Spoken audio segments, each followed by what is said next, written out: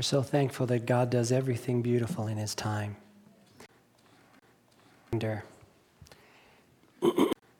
Aware, isn't He, of what's happening? Sometimes we get anxious because He doesn't seem to be on our timetable.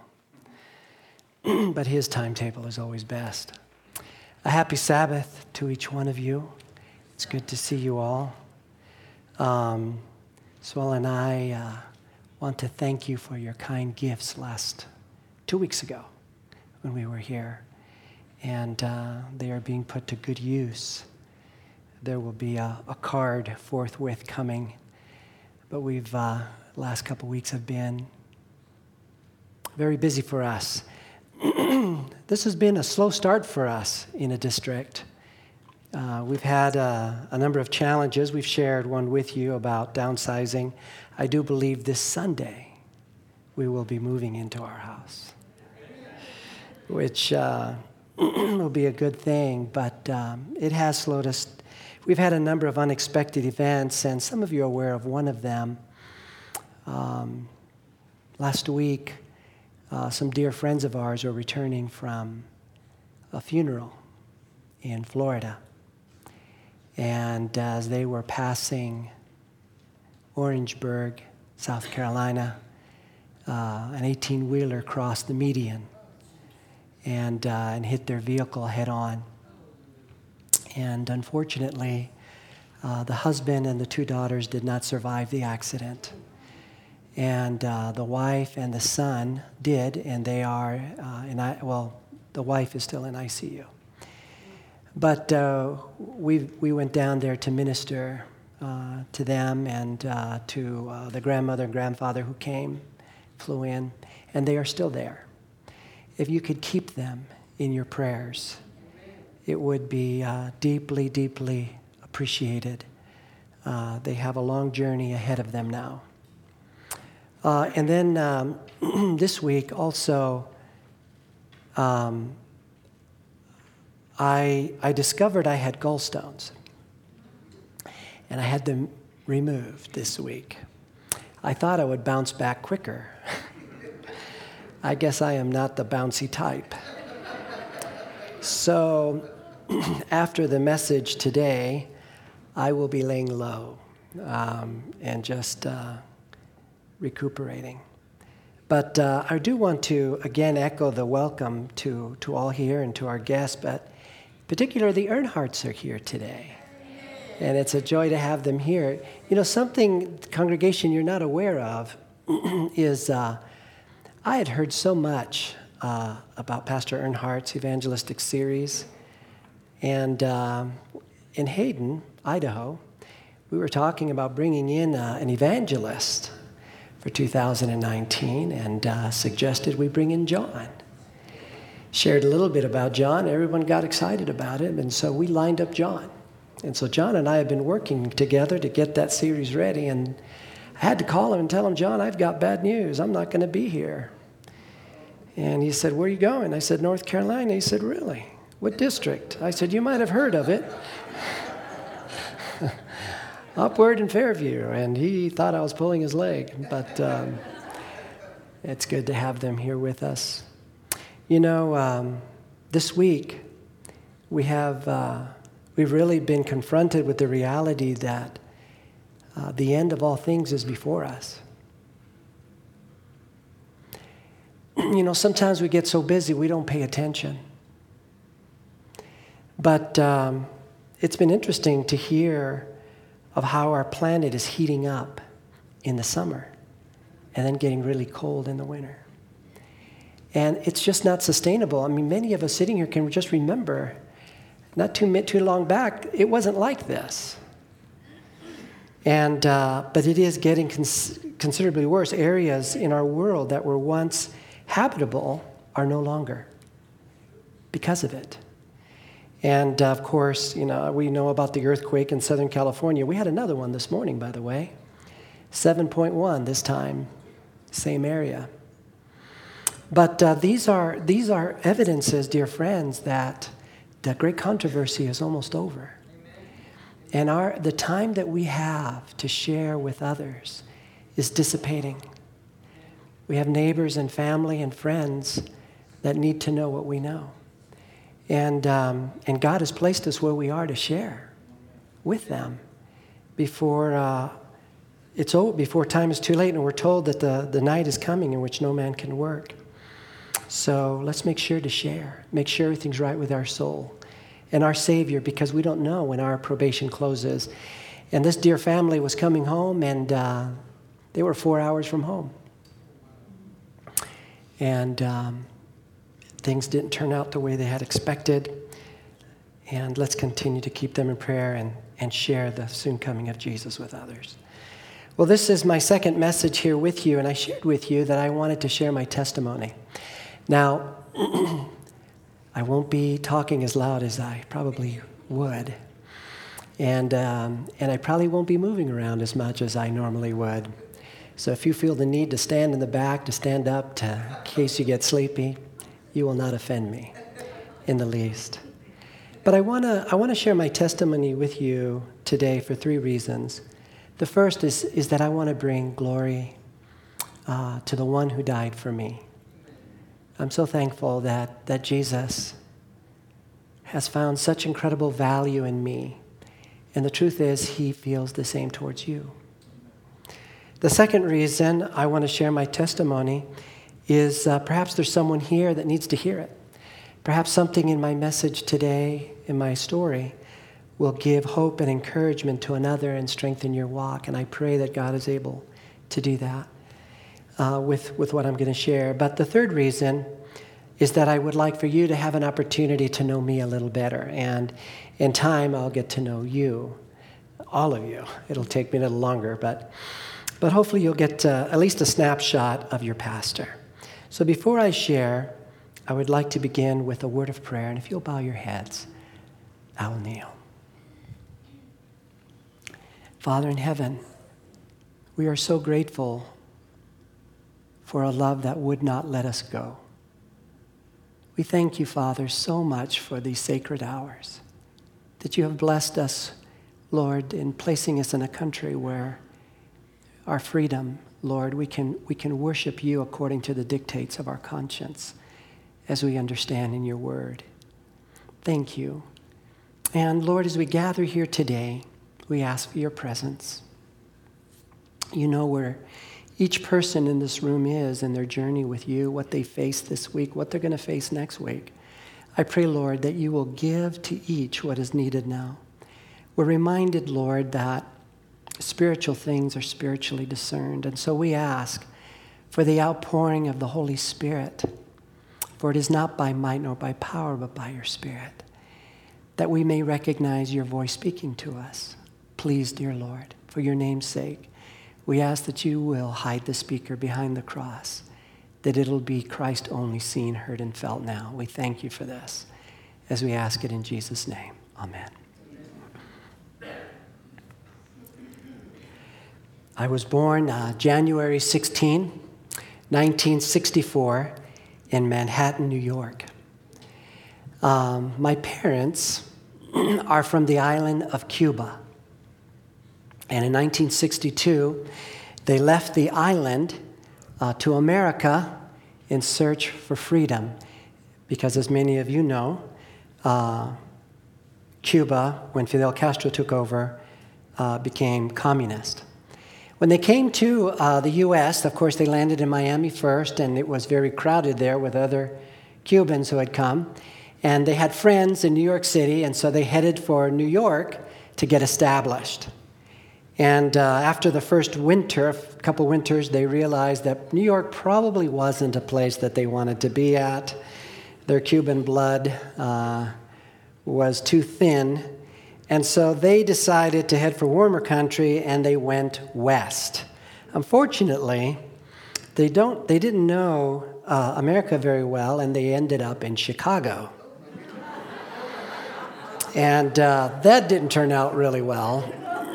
So as soon as they were able to, they continued to go west until they ran out of real estate, and they landed in Southern California, which is where I grew up. Just give you a snapshot of my home. My father was a very angry atheist. He wasn't just an atheist, he was an angry atheist. And in time, that story will flesh out and it'll make more sense.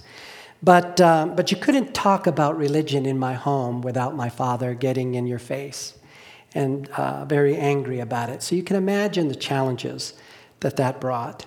My mother was a very devout Catholic. And when I say devout Catholic, in the United States, Catholics are more quasi. They tend to show up at church on Easter and Christmas. But my mom was going to church at least twice a week. She was very devout. I have an older brother, 5 years older than me. His name is Tony. A younger sister, 5 years younger than me. Her name is Vivian. The Adventist message came to our home in 1971. By this point, we were living in Glendale, California. And when we moved to Southern Cal, moved to Glendale, the Lord moved my family into a neighborhood where right across the street was a Cuban lady. Her name was Vidalina. She also left Cuba for the same reasons, and like my mother, didn't know English. And so they became fast friends. And in 1971, the Glendale area was struck with a large earthquake, 6.5, Sylmar quake. My family had never been part of anything like that. And my mom completely freaked out. Of course, how many have been in an earthquake? How many have been in at least a 6-pointer? So you know about freaking out in an earthquake. It can produce that rather quick. And so my mom ran across the street to her friend Vidalina, banged on the door. Vidalina opens the door, as calm as a cucumber. As my mom is saying, what in the world was that? And Vidalina says, that's one of the signs of Jesus soon coming. And so that kind of stunned my mother. She went back to the house, thought about that for a moment, and thought, that lady was awfully calm. Now, one thing I didn't share is that Vidalina was a Seventh-day Adventist, but had not witnessed to my mother for fear of losing her only friend. So they had they'd known each other for quite some time, a few years, but she'd never shared for fear of losing her friend. But now my mom is at the house thinking, Vidalina's awfully calm. So she marched across the street again and banged on her door and said, you're calm. You're holding out on me. You know something. And so from that, Bible studies ensued. And my mother discovered the Sabbath, always had a reverence for the God's Word, and it became part of her life, and she embraced the three angels' message. And that is how the message came into our home. Now, during this time, my brother got caught up in alcohol and drugs. A number of challenges trying to acclimate to a new culture brought some very, very big challenges for him and in our family. And as a result of that, my mother didn't want my sister and I going down that path. And so she sent us to the local academy, elementary school at this time, later academy, in an effort to avert that same problem with us. And at the academy, I began Bible studies with the youth pastor of our Glendale Spanish church. And at age 12, I was baptized. I can remember the day. I can close my eyes and just see it. It's really unusual because I was attending the Glendale Spanish church, Adventist church, yet the baptism took place at a Romanian church, and I still have not quite figured out how that happened. But it was in LA, and it was a beautiful facility, and they put up a pool outside. It was a beautiful sunny day, and I can still see the sunlight glistening off the water and that beautiful blue. And I still remember the euphoria, really is what it was, as the pastor let me down into the water and brought me up, and I knew that my sins were washed away. I was quite a rascal as a kid, and so I was really looking forward to being baptized. There was one thing about my baptism, though, that I misunderstood. I thought that once you were baptized, that you would never sin again. How many here had that misunderstanding? I found over the years that there have been others. I guess I'm the only one in the room. Okay, but I thought when I came up out of the water that I would never sin again. I would get the blessing. And so I was really happy about that. I still remember driving home down our street, Vine Street, Glendale, and seeing my friends out here playing, and a scuffle broke out as we were driving by, and I thought to myself, that will never be part of my life again. Towards the end of that week, I was playing with one of those kids. We got into a disagreement, and I punched him in the mouth. And as he was laying there on the ground, and I was standing over him, I realized that something had gone wrong.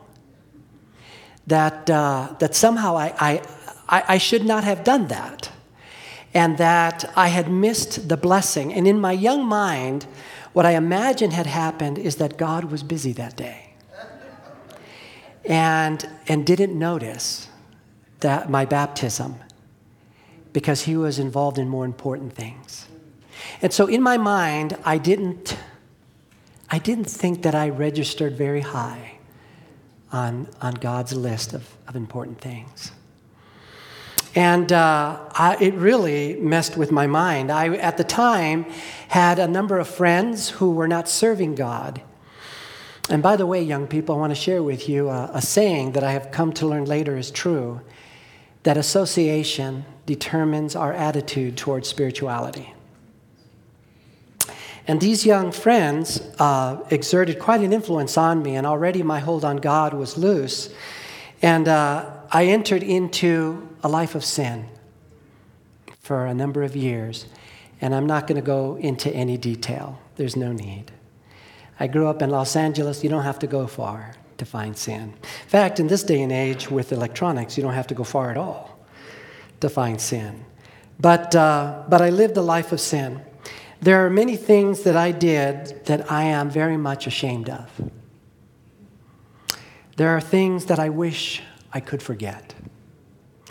But I can tell you, friends, that I am so thankful for the blood of Jesus that washes away our sin when we ask for it. And I am so thankful that one day those memories will be gone. I am so thankful that there is power in that blood. So grateful for that. Well, at this juncture, I want to give thanks to God for a mother who prayed for her wayward boys. My mother was a prayer warrior par excellence. If there was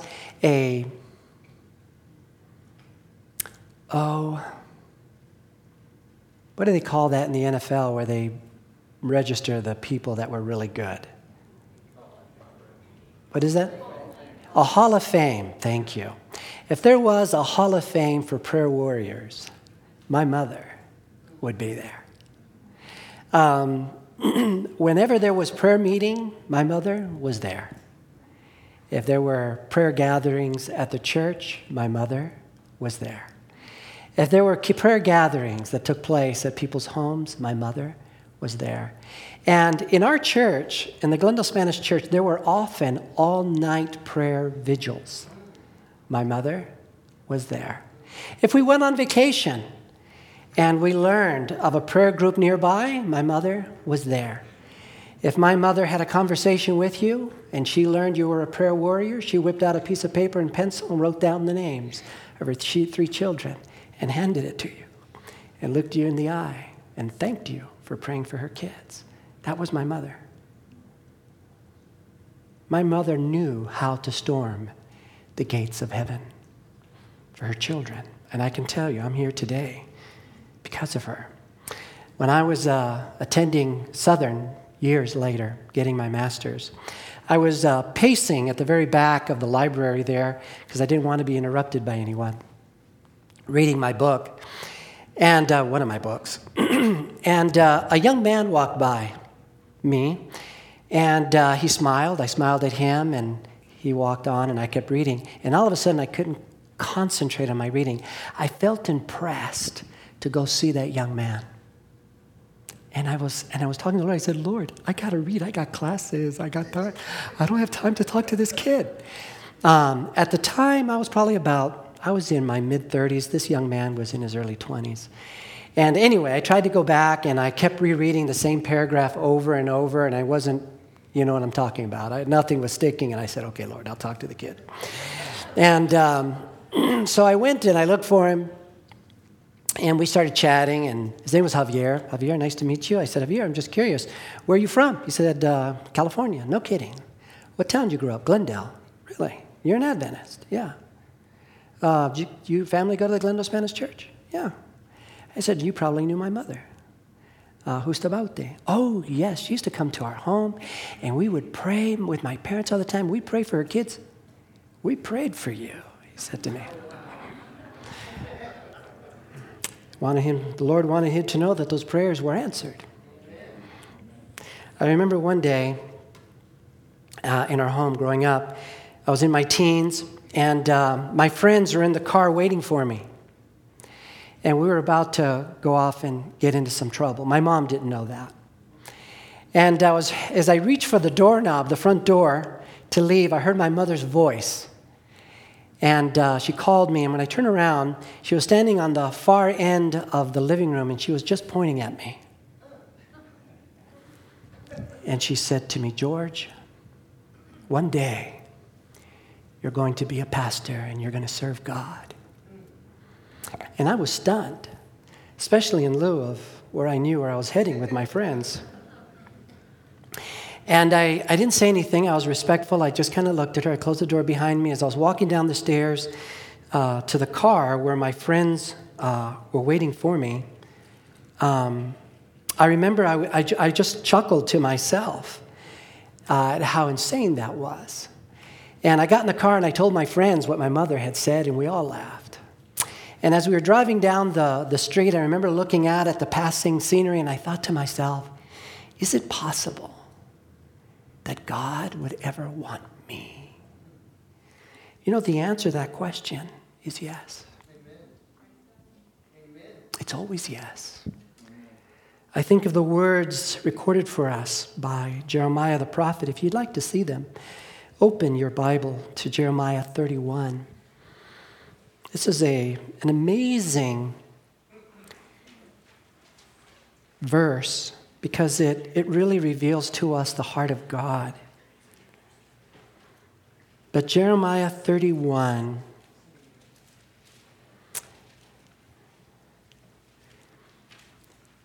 verse 3. If you're there, say amen. If you need more time, mercy. Okay. Jeremiah 31:3 says, the Lord has appeared of old to me, saying, yes, I have loved you with an everlasting love. Therefore, with loving kindness, I have drawn you. You know, friend, I don't know where you are today, but if you feel that somehow you haven't registered on God's radar screen, I have news for you. Before he hung this world in space, he saw us sitting here. Amen. You do register on his radar screen, and he does love you. I think of the quote recorded for us in Review and Herald 1910. It says, God wanted them, else he would not have sent his son on such an expensive errand to redeem them. Isn't that precious? Yes, dear friend, God loves you. Well, my time at Glendale Academy, my mom, as I shared with you, stuck us there to get us out of public school, wasn't a real positive experience at first. There was there was an economic difference between me and my peers. At Glendale at that time, going to school there, people had quite a bit, they were financially well-to-do. And my family, I wouldn't say exactly we were poor, but we weren't far from there, okay?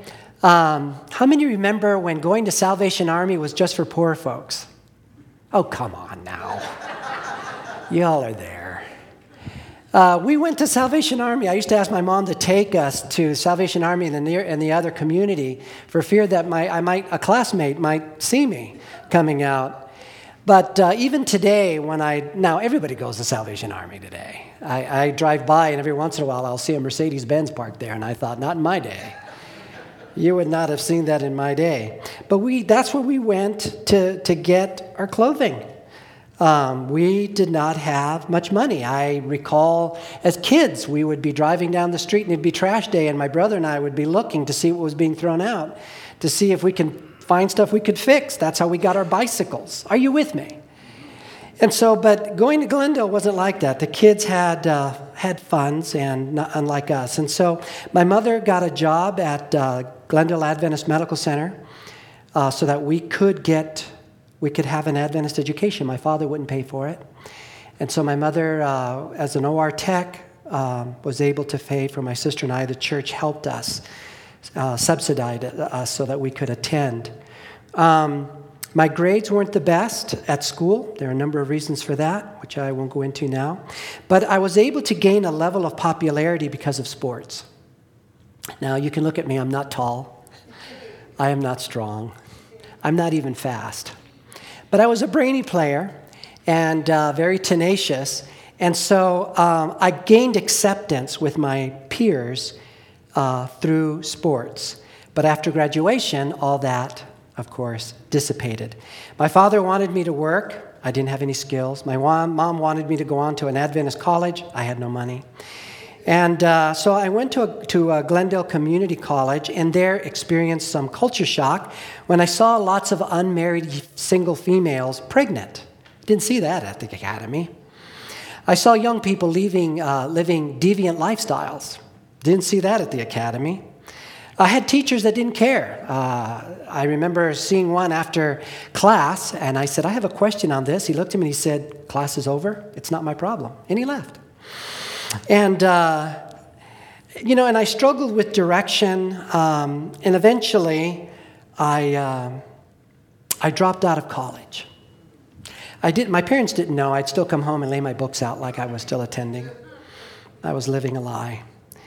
And I remember trying to pray to God, this God that I didn't think really cared for me. I thought maybe he would take pity. But the heavens seemed like brass. Have you ever been there?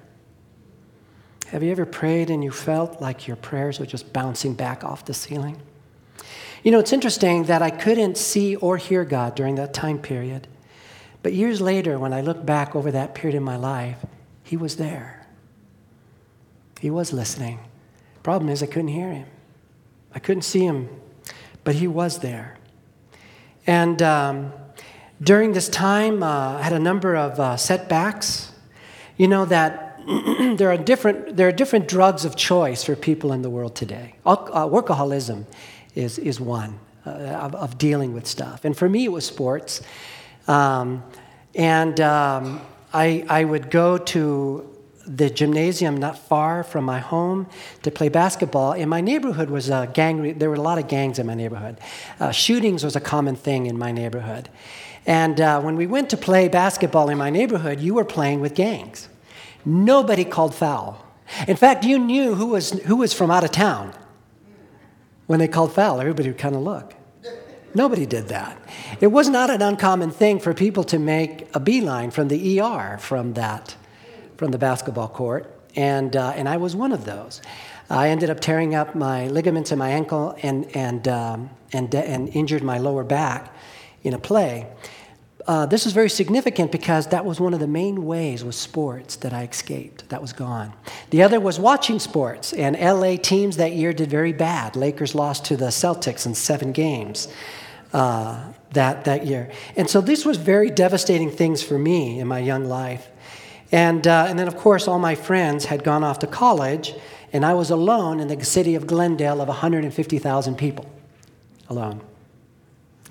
For a little while, a friend of mine came back. His name was Andre. He was, and that kind of kept me going. But then I went to visit him one morning, and he announced to me that he was going back to La Sierra, and I was going to be alone again. And I said, well, I'm glad for you. And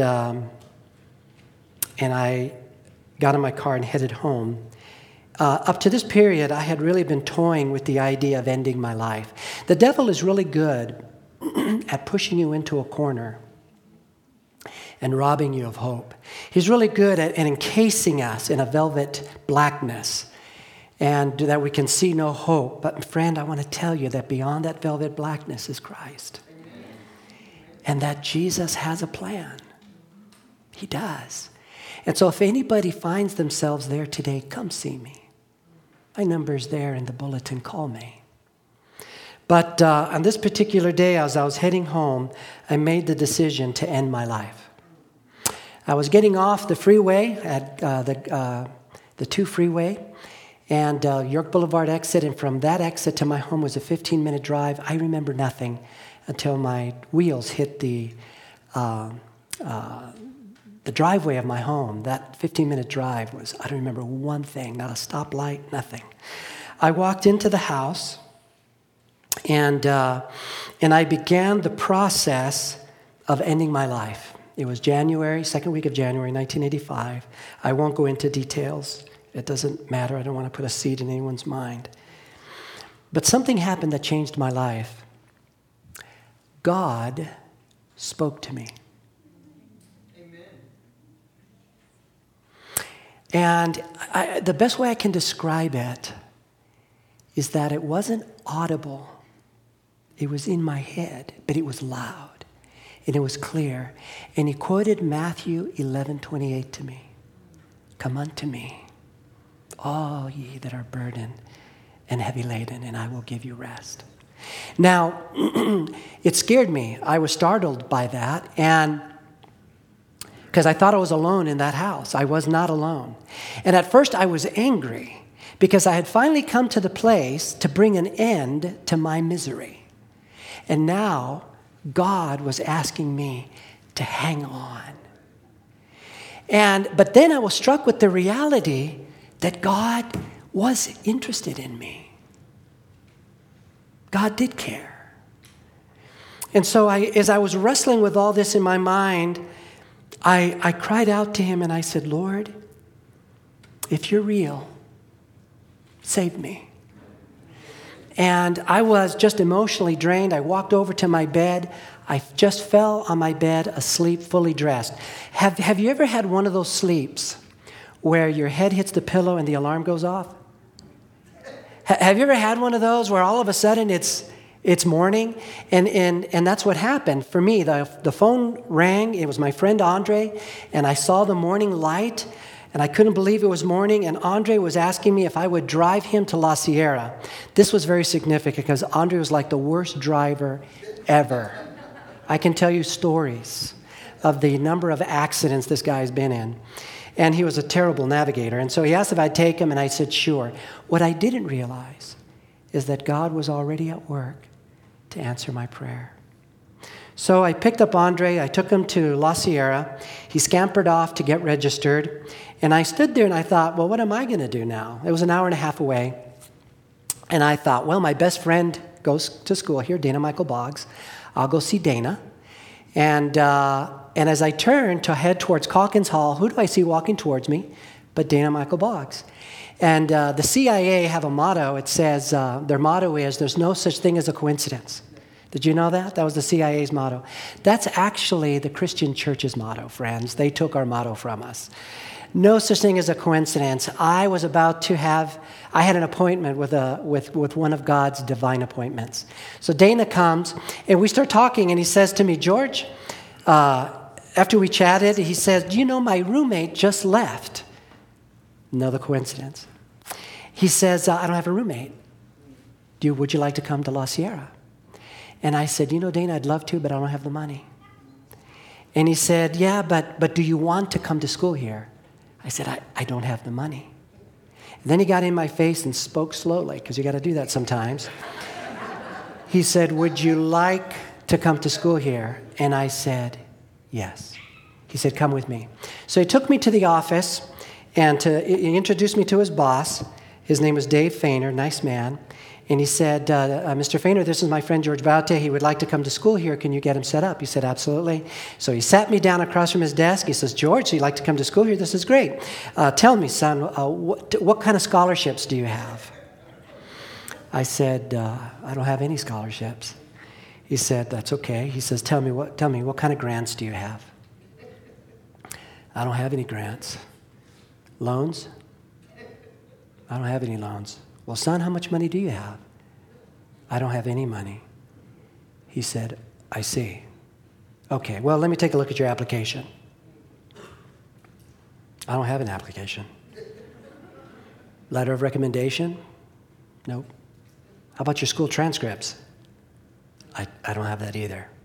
So he said to me, okay, so he hands me an application, and he starts making phone calls. I don't know who he's talking to, and I'm trying to fill out this application. They're huge, and I'm filling this thing out. And it must, 45 minutes. I'm about done with this thing. The phone hangs up, and he says to me, George, I want you to go down to, how many of you have ever been to La Sierra? Okay, how many went to school there? Okay, so a couple of you. So he says, go down to the gymnasium. That's where everybody's registering. Up on the gym stage, you're going to see a desk, and there's a man named Dr. William Fagel. Go see him. And I said, okay. So I went over there, and I talked to Dr. Fagel. He was waiting for me. He said, have a seat. I did, and he got the phone. And you know, my friends, as I looked out at the gymnasium floor and saw all those young people going from table to table registering, my heart ached. I remember tears welling up my eyes. I just wanted direction, you know. And I was praying, and I said, God, please set it up so I can come here. And I hear Dr. Fagel hang up the phone, and he looks at me and he says, son, you have money in your account. Go register. And I was in a dream world. Everything happened so fast, I couldn't believe it. You know, later, it's really interesting, later I would work for Dave Feiner in his department. And let's say this is the main entrance to the ad building there at La Sierra. And let's say this end bench right here was the booth where the financial aid office was. Right across the hallway was recruitment, which is where I worked. And then there was a little office here and a big office there, and I was in the back. And in between were telemarketers, computers, printers, lots of noise. And it was hard to hear stuff that was happening out here. But I tell you, friends, whenever somebody was turned away from that office, from the financial aid office, because they didn't have everything they needed to register, somehow it wafted its way back to me. If they had everything but didn't have their picture on their application, they couldn't register. And there I came with nothing. And God registered me. It was as if God was saying to me, I want you to remember, I brought you here. I brought you here. And God took care of my bills. I worked very hard.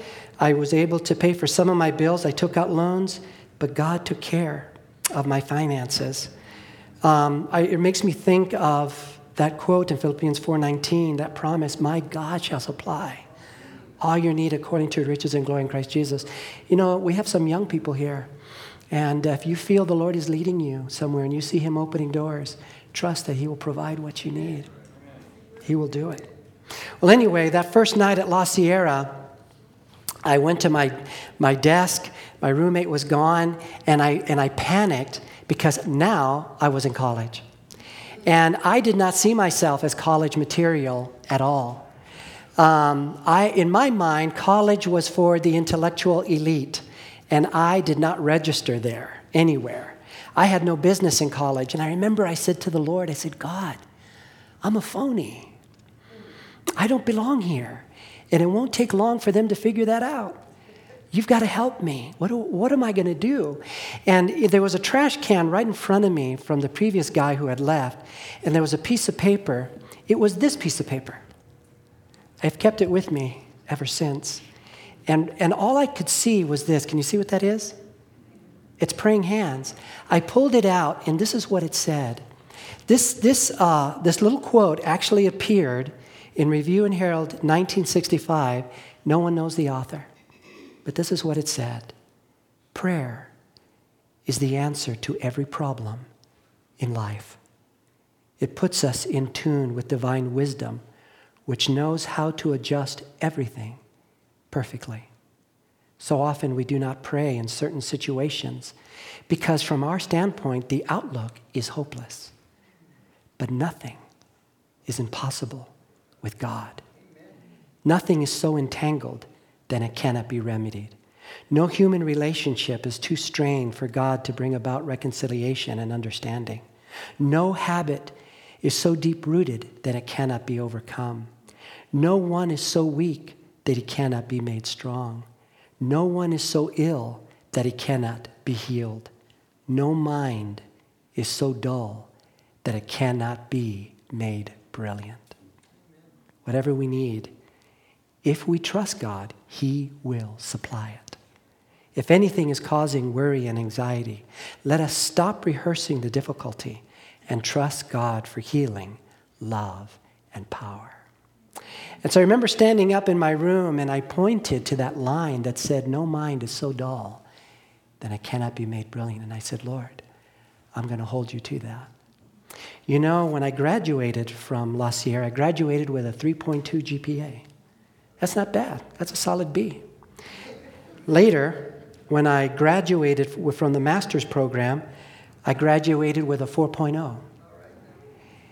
But it's all a tribute to God and his promise to supply what we need. I lay all the accolades at the feet of my blessed Redeemer and Savior. You know, when I look back over those dark years when I almost took my life and there appeared to be no future, it was amazing to me to discover how God was in fact there. And if you're in a dark valley right now and you don't feel God's hearing your prayers, I want to tell you, God is hearing your prayers. He is there. He is with you. You may not see him, you may not hear him, but he is with you. It's very interesting. If you have your Bibles, open them to Isaiah 42. There's a promise that I found there that so described my journey with God, especially during that dark time. And I pray this for the wayward children of others, but it's found in Isaiah 42. Are you there? Isaiah 42, verse 16. It says, I will bring the blind by a way they knew not. I will lead them in paths they have not known. I will make darkness light before them and crooked things straight. These things I will do for them and not what? Forsake them. Isn't that precious? That's what God is all about. Anyway, my greatest blessing was the Lord Jesus Christ. And my second greatest blessing was my wife, Sue Ellen, that I met there at La Sierra. Sue Ellen and I, when we dated, she made it very clear that there were two things that she never wanted to be. And one was a pastor's wife. And she felt pretty safe when she married me that was not going to be a concern or an issue. And we married, I don't know if I mentioned it, July 8, 1990. Anyway, we eventually made our way to Wilmington, North Carolina, and I became active in the church, deacon, head deacon, became an elder. But for 10 years, people were saying to me, are you a pastor? And I would say no, not with my past. God would never want me as a pastor. And for 10 years, that went on. Later, I went to Southern to get my master's so I can teach at Bible in high school. And I was taking a class by Derek Morris on spirituality. And one of the books that I was reading there was How to Recognize God Leading in Your Life. And as I was reading the book, I realized God was calling me to be a pastor. John, I didn't want to be a pastor. I didn't ask to be one. But I saw that God was calling me. So I went to my knees and I said, Lord, you know how I feel about this. I feel disqualified. But if you're calling me, that's your business. I said, but I just have this to say though. I'm not going to lift a finger to make it happen. King David didn't put himself on the throne. So if you want me a pastor, you make it happen, you have my answer. I will yield to your leading. Now, of course, I had to talk to Sue Ellen about this. By the way, she's a wonderful pastor's wife. God knew what he was doing. And about 2 weeks later, I got a phone call from a man named Jim Hohen, who was the president of Kansas-Nebraska Conference. Now, I want to tell you, I'd never been to Kansas. I don't think I'd flown over Kansas. You can ask my wife. I went and grabbed a map to find out where Kansas was. And later, I talked to him, and I said, how did you get my name? And he said, I don't recall how I did. But when I get to heaven, I'll ask the Lord how he got my name. And it's been an incredible journey with the Lord. We've of course started out North Carolina, then we went to Tennessee, Kansas, North Carolina, Arkansas, Idaho, and now we're back in North Carolina again for the third time. And when I look back at the way that everything that I would have missed had I taken my life, what a pity. When I think of the people that God has used me to reach for Him, what would have happened to those people? Oh, my friends, if you're contemplating it, come see me, I pray. The devil has a plan for your life. Open your Bibles to Jeremiah 29. God has something to share with you here, friend, if you're struggling this morning. Jeremiah 29, and I'm going to read it verses 11 through 13. Jeremiah 29, 11 through 13. It says this, "For I know the thoughts that I think toward you, says the Lord. Thoughts of peace and not of what? You know, a lot of people think that God is the big killjoy in the sky. That if you give your life to Him, you're not going to have fun anymore. That's a lie, isn't it? Thoughts of peace and not of evil, to give you a future and a hope. Then you will call upon me. Go and pray to me, and I'll listen to you. And you'll seek me and find me when you search for me with all your heart." What a wonderful God. You know, as I close here, I want to thank God for a mother who would not give in to appearances, but continue to pray for her wayward boys. I'm thankful for the school teachers and the church members and pastors who reached out to us. I'm thankful also for God's faithfulness, especially for providing me such a wonderful wife and wonderful children. But I'm thankful for God's power to transform a life like mine. And I'm thankful that He really did care about me and still does. So my appeal to you this evening is this, or this morning. If your heart is aching for something better, if your heart is aching for meaning, for peace, for joy, for hope, dear friend, I give you Jesus. The one who said to me so long ago those precious words, He speaks them to you this morning. Come unto me, all ye that labor and are heavy laden, and I will give you rest. God bless you.